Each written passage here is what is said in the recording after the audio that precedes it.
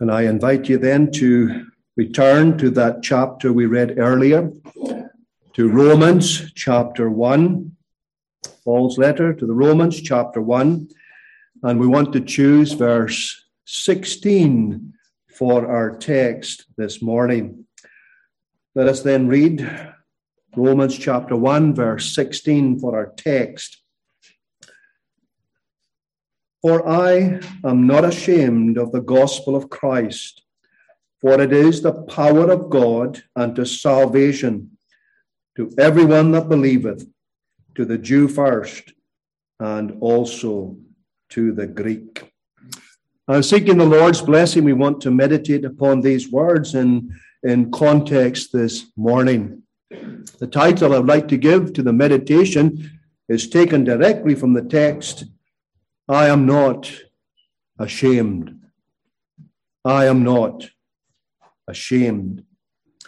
We're inclined to believe here that the Apostle Paul was introducing himself to the Roman churches.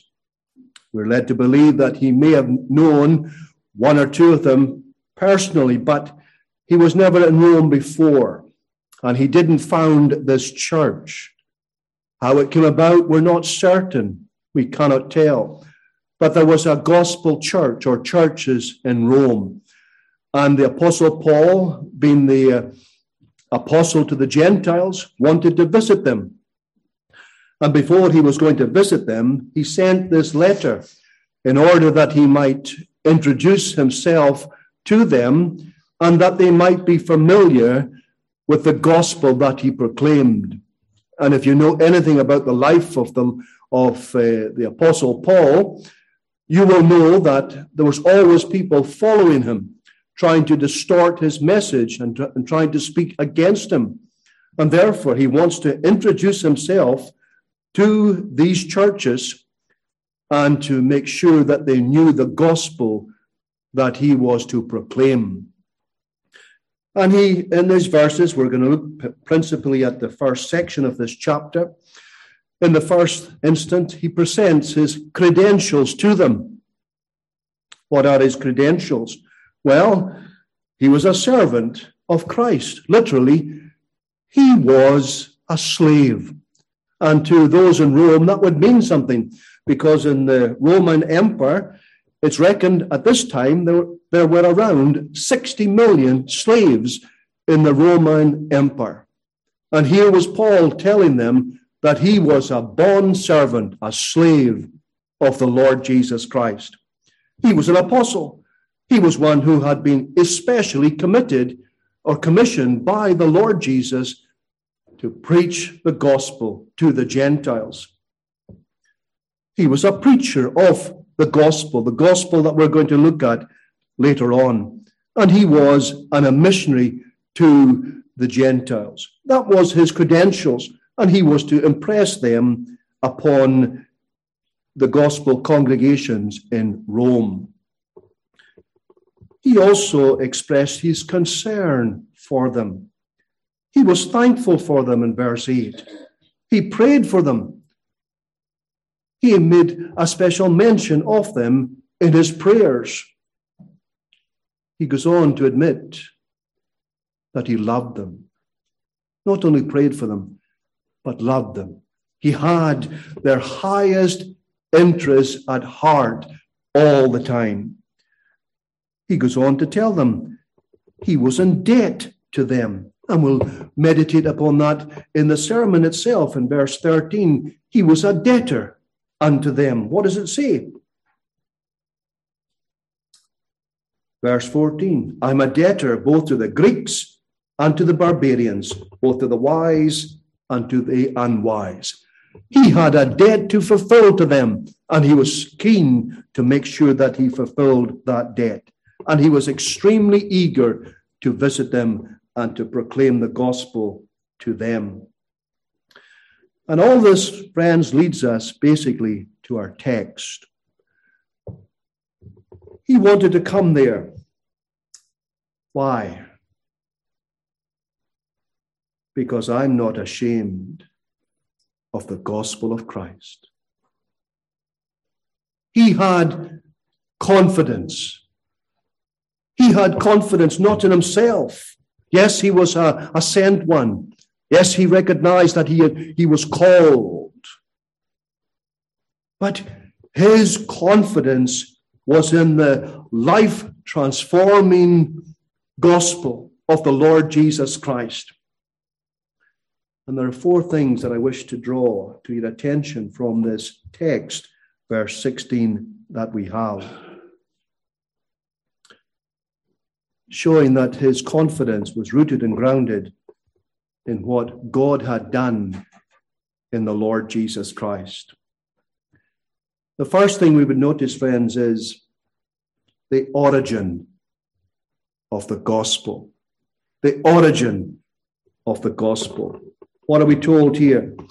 For I am not ashamed of the gospel of Christ. Verse 1, what does it say? Separated unto the gospel of God. The gospel is not something that man has initiated. This is something that's often thrown at gospel ministers and the church. Oh, the gospel is something that's been made up by man. And they might step back a bit and say exactly the same concerning the word of God.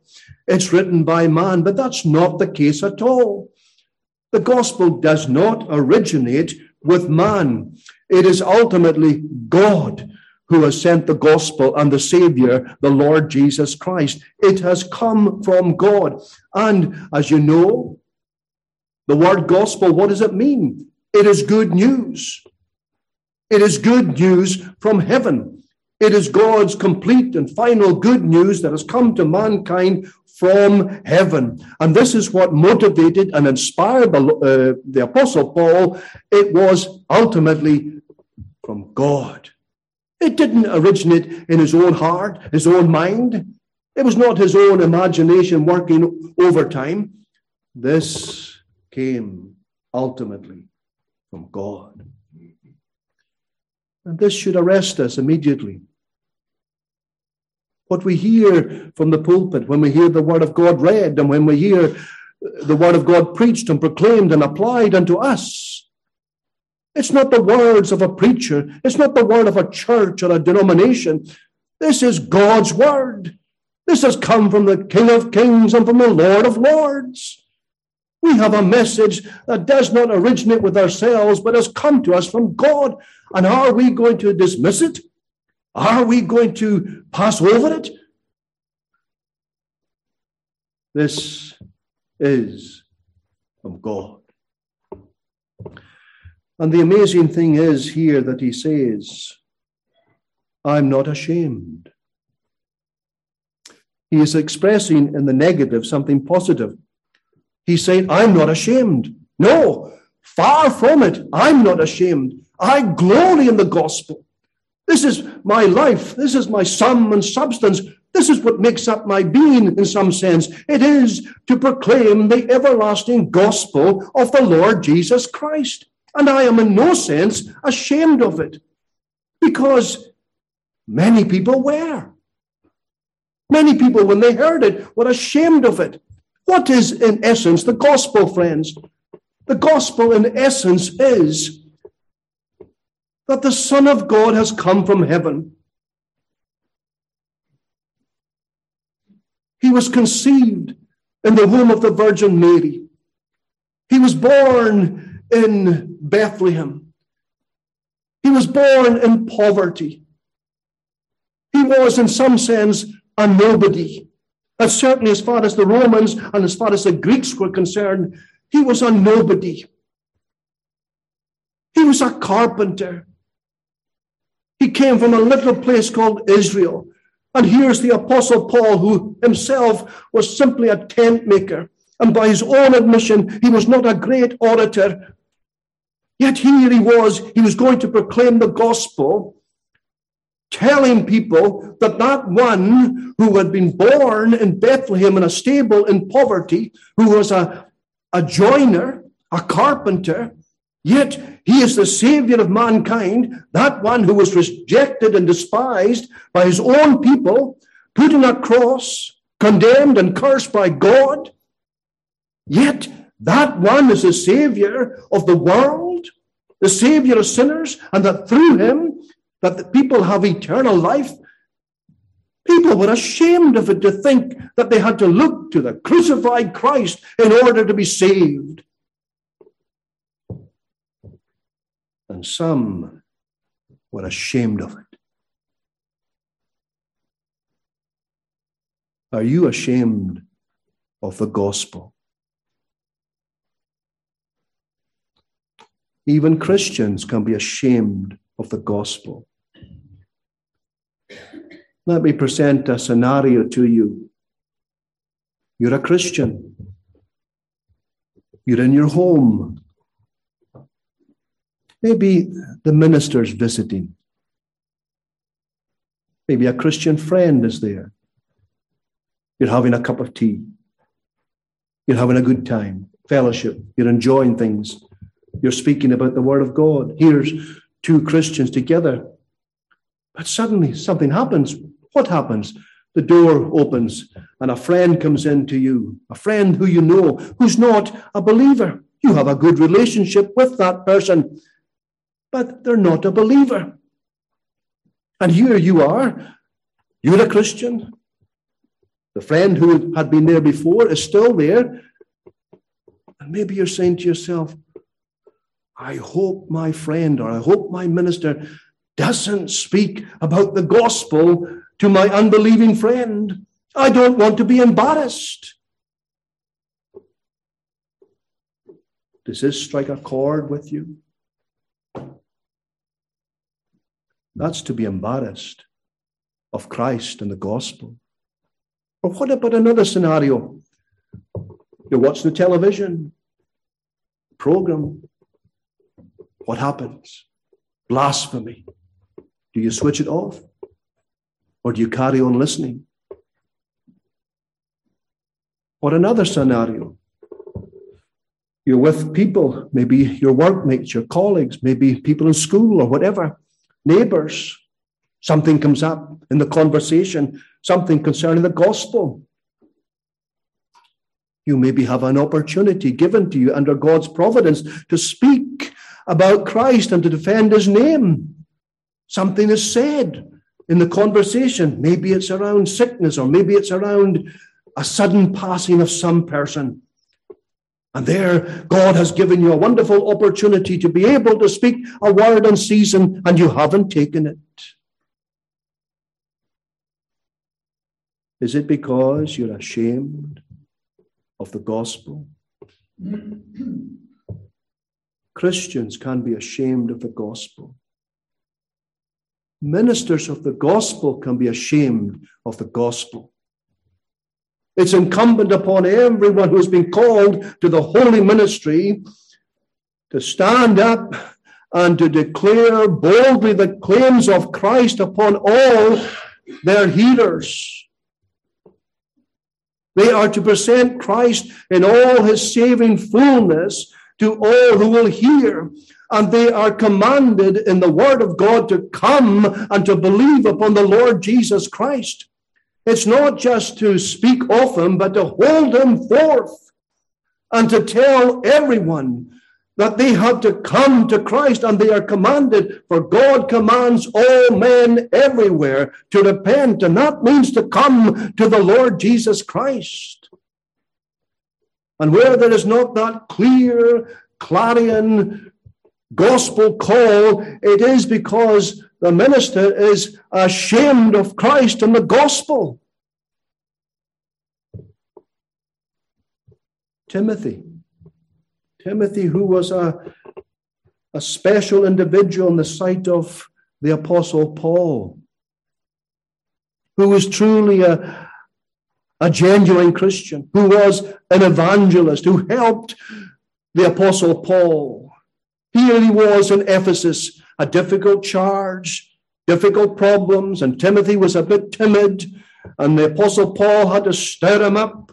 Timothy, be not thou therefore ashamed of the testimony of our Lord, nor of me, his prisoner. The Apostle Paul is telling Timothy, don't be ashamed of the Lord Jesus. Don't be ashamed of his background. Don't be ashamed of what he's done. Don't be ashamed that he was a terrible situation on the cross. Don't be ashamed of these things. Proclaim him in all his fullness. Stand up before all, even before the high and the mighty, the learned and the unlearned. Tell them all that they must come to the Lord Jesus, and if they will not come to him, they will never be saved. And don't be ashamed of me, the prisoner. Here, when Paul was writing this to Timothy in 2 Timothy, Paul was in prison, chains. Don't be ashamed. Christians, don't be ashamed of the gospel. Don't be ashamed of your Savior. We know the world thinks nothing of him, and they trample underfoot the precious blood of the Lord Jesus, and they think little of his death. And they might think more of his life than his death. But to the Christian friends, we delight in what God has done in Christ. It's our only hope, is it not? And his death was a terrible thing, a terrible crime. We're not going to deny that. But it was through his death that we have life. It was through his death that we have hope. It's through his death that we have a gospel to proclaim. Because if Christ had not died, regardless of what he did before that, if he had not died, there would be no gospel. There would be no hope. None whatsoever.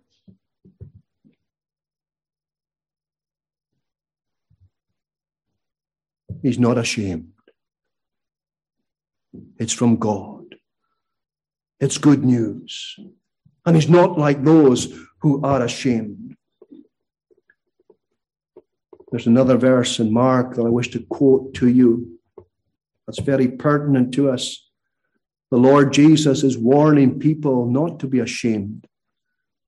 Whosoever shall be ashamed of me and of my words in this adulterous and sinful generation, of him also shall the Son of Man be ashamed when he cometh in the glory of his Father with the holy angels. Here we have something surely that's very applicable to the modern professing Christian church today. You know, there are many people who in the church look upon the Lord Jesus, and in some sense they delight in him. They delight in his teaching. They delight in his example. And they delight in many aspects of the life and the teaching of the Lord Jesus, but they find his death offensive. And this is what he says, ashamed of me and of my words.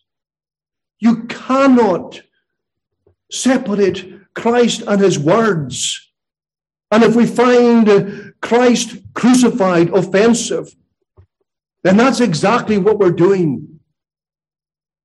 And Paul was not one who was ashamed of the death of the Lord Jesus, because in the death of the Lord Jesus, God is displaying to us the seriousness of sin and how it took only the Son of God who was able to deal with this great problem. And Christ crucified reveals unto us an angry God who will not tolerate sin and who will deal with it. And this is what modern man finds so offensive today. Paul, I'm not ashamed, because the gospel originates with God. Second thing I want to highlight from this text is the operation of the gospel. The operation of the gospel. We find here in our text, I'm not ashamed of the gospel of Christ, for it is the power of God. It does not simply reveal to us the power of God. He is saying It is the power of God. This is God's power. And this would remind us, friends, of the extremely serious situation that natural man finds himself in. That it requires the power of God. And we look around, we see creation, we see the beauty of it, we see the marvel of it, and very often we are amazed when we see that God spoke. Yes, God spoke and brought it all into being at a word and at a command. And that same word upholds his great and vast and glorious and complex creation, moment by moment, day by day. And we see something of the power of God. But friends, we see the power of God working in the gospel. As one had said before, when God spoke and brought all things into being, there was no opposition. He simply spoke, and it came to being. That's not the same with the gospel. When a sinner comes to a saving knowledge of the Lord Jesus Christ, God's power is naturally resisted. But ultimately, it cannot be resisted. But initially, it is. In one sense, then, God had to exercise more power in the gospel. And this is what the Apostle Paul is saying here. Am I going to be ashamed of the power of God? This is something that the Romans might think about. In the world that we're looking at here 2,000 years ago, Greek culture dominated the Roman world. It was Greek philosophy. It was Greek learning. It was Greek wisdom that dominated the Roman Empire. But it was Greek power that was over all. It was Roman soldiers who were situated all around the Roman Empire. It may well be Greek culture, but it was Roman power. And when Caesar would send forth a messenger, wherever he went, he came with the power of Caesar. And was he going to be apologetic when he went forth with his message, having been commissioned by Caesar, the man who was in power over the Roman Empire? It's exactly the same for the Apostle Paul, but in an ever greater sense. He has been commissioned by God himself, and there's no greater power than God. And is he going to be ashamed of it? No.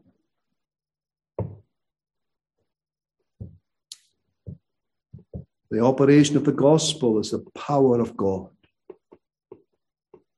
Thirdly, we have the outcome of the gospel. For it is the power of God unto salvation. Oh, what a holy joy that brings to the people of God. What does salvation mean? Salvation means deliverance. It means freedom. It means to be emancipated. It means to be set free. And maybe the question you want to ask the minister is, what is it we're set free from? Well, of course, the gospel addresses man's greatest need.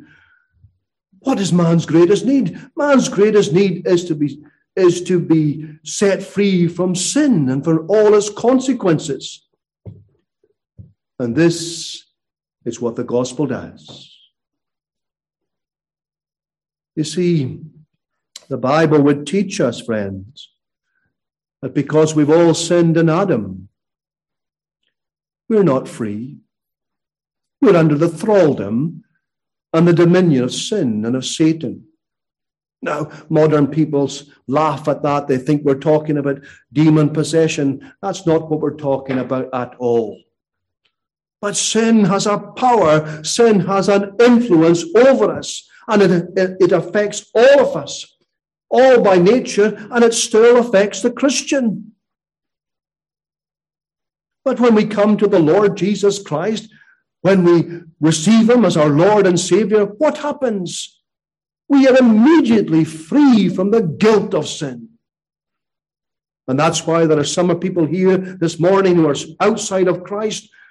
They have a guilty conscience. They don't know why. But they know there's something, they might say in the back of their mind, there's something that troubles them. What is it? I can tell you what it is. It's a guilty conscience. And why have you got a guilty conscience? You've got a guilty conscience because of sin, and because of the guilt of sin, and because of the sin, you don't have the relationship with your Creator that you should have, because God is holy. And there's this barrier that's between God and man by nature. And this manifests itself in a guilty conscience. And sometimes it troubles us more than others. It'll trouble you maybe when you become sick, and when you become aware of your mortality, and maybe you think your life is drawing to a close, and you're facing the great eternity, and your conscience is troubling you. Or maybe when someone close to you, a loved one, a neighbor, a colleague, passes on, and you put yourself in their place. And you may not be able to articulate it very well, but you know there's something just not right. It's sin. Well, Paul is not going to be ashamed to preach the gospel to them, because he knows that when he proclaims the gospel that Christ has come and suffered and died in the room and place of sinners, and who has been raised to life again for our justification, that if you put your faith and hope and trust upon him, you will know deliverance from sin. You will know it instantly. You will know the guilty conscience is gone. You will know that you have a peaceful conscience, something that you never enjoyed before.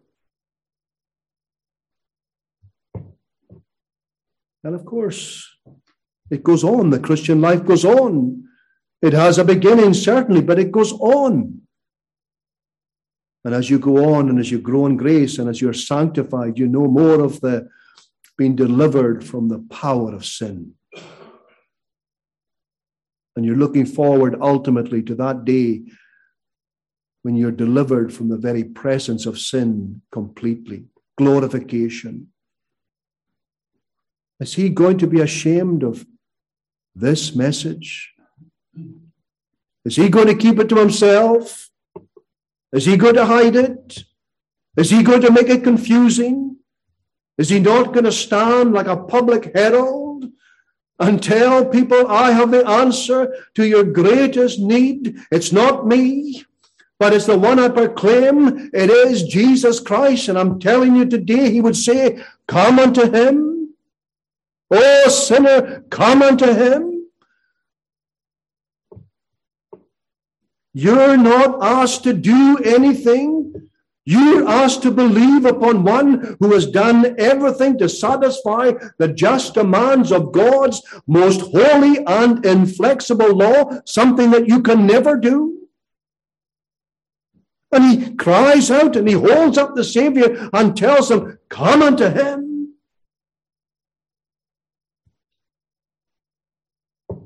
That's the outcome of the gospel. It is full and free salvation.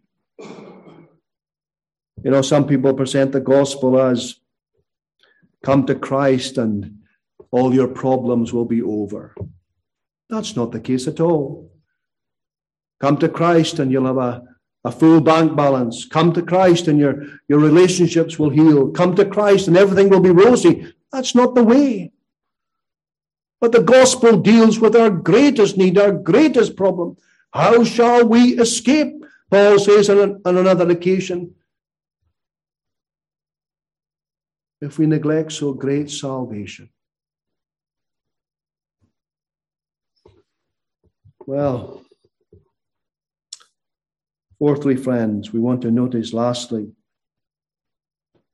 the outreach of the gospel. We have it here. It is the power of God unto salvation to everyone that believeth, to the Jew first, and also to the Greek. What's he saying here? Well, he's saying here that he is a messenger who has been appointed to ultimately, principally, to preach the gospel to the Gentiles. The gospel is for everyone. It says to the Jew first. Well, it originated with the Jews.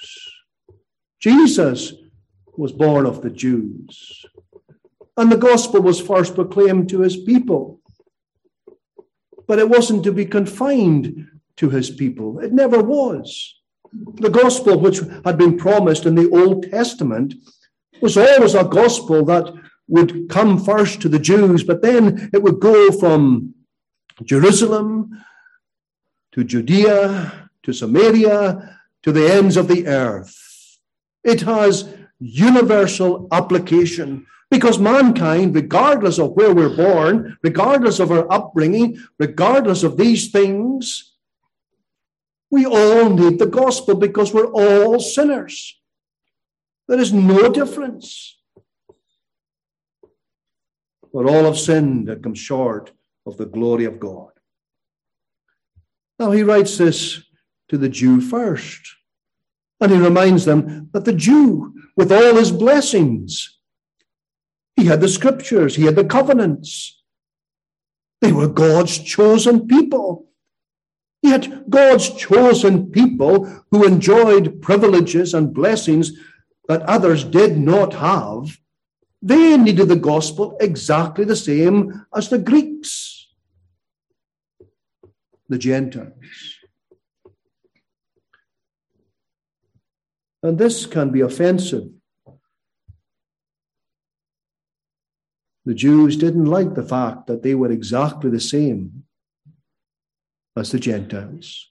And maybe in our own situation that we find ourselves today, preaching the gospel in its fullness can be offensive to God's covenant people, to people who have been brought up in Christian homes and whose lives have in some sense been shaped by Christianity. They've been in godly homes. Mom and dad have prayed for them, brought them to church, to Sabbath school, and taught them scriptures. And they might feel it's offensive to treat them as you would treat outsiders who have no Christian background. But that's the way the gospel is. Because it is a wonderful privilege, of course, to be brought up in a Christian home and to be prayed for and to be aware of the Bible, its teachings, and to be under the sound of the gospel. But something more is required. What is it? You must come to the Lord Jesus Christ. You must avail yourself of the Savior. And this, friends, is the outreach of the gospel. It has universal application. That's why Jesus said, "Go ye into all the world and preach the gospel to every creature. He that believeth and is baptized shall be saved, but he that believeth not shall be damned." That's the gospel. And the gospel is, when it is faithfully proclaimed, is offensive. That's why many were ashamed of it, because it's offensive. Where do you stand then this afternoon? Do Do you find it offensive? Are you ashamed of it? Or can you say, like the Apostle Paul, I'm not ashamed. I'm not ashamed. And he could say that with confidence because he knew firsthand, he had experienced the freedom, the liberty, the peace, the joy that he didn't know before. In one sense, to the outsider, his life maybe hasn't changed at all. He was a religious Pharisee before, and now he's religious in a different sense now. But he knew the inner reality. He knew that new life. He knew the Spirit of God working in him and transforming him. He was more conscious and aware of his sin than he ever was. But he also knew that liberty, that freedom, that joy, that peace that came to him through believing upon the Lord Jesus. And because of that wonderful transformation that was transforming him and was continuing to transform him, he was not ashamed. And you know, he wanted others to know this as well. And he was going to be faithful to the commission.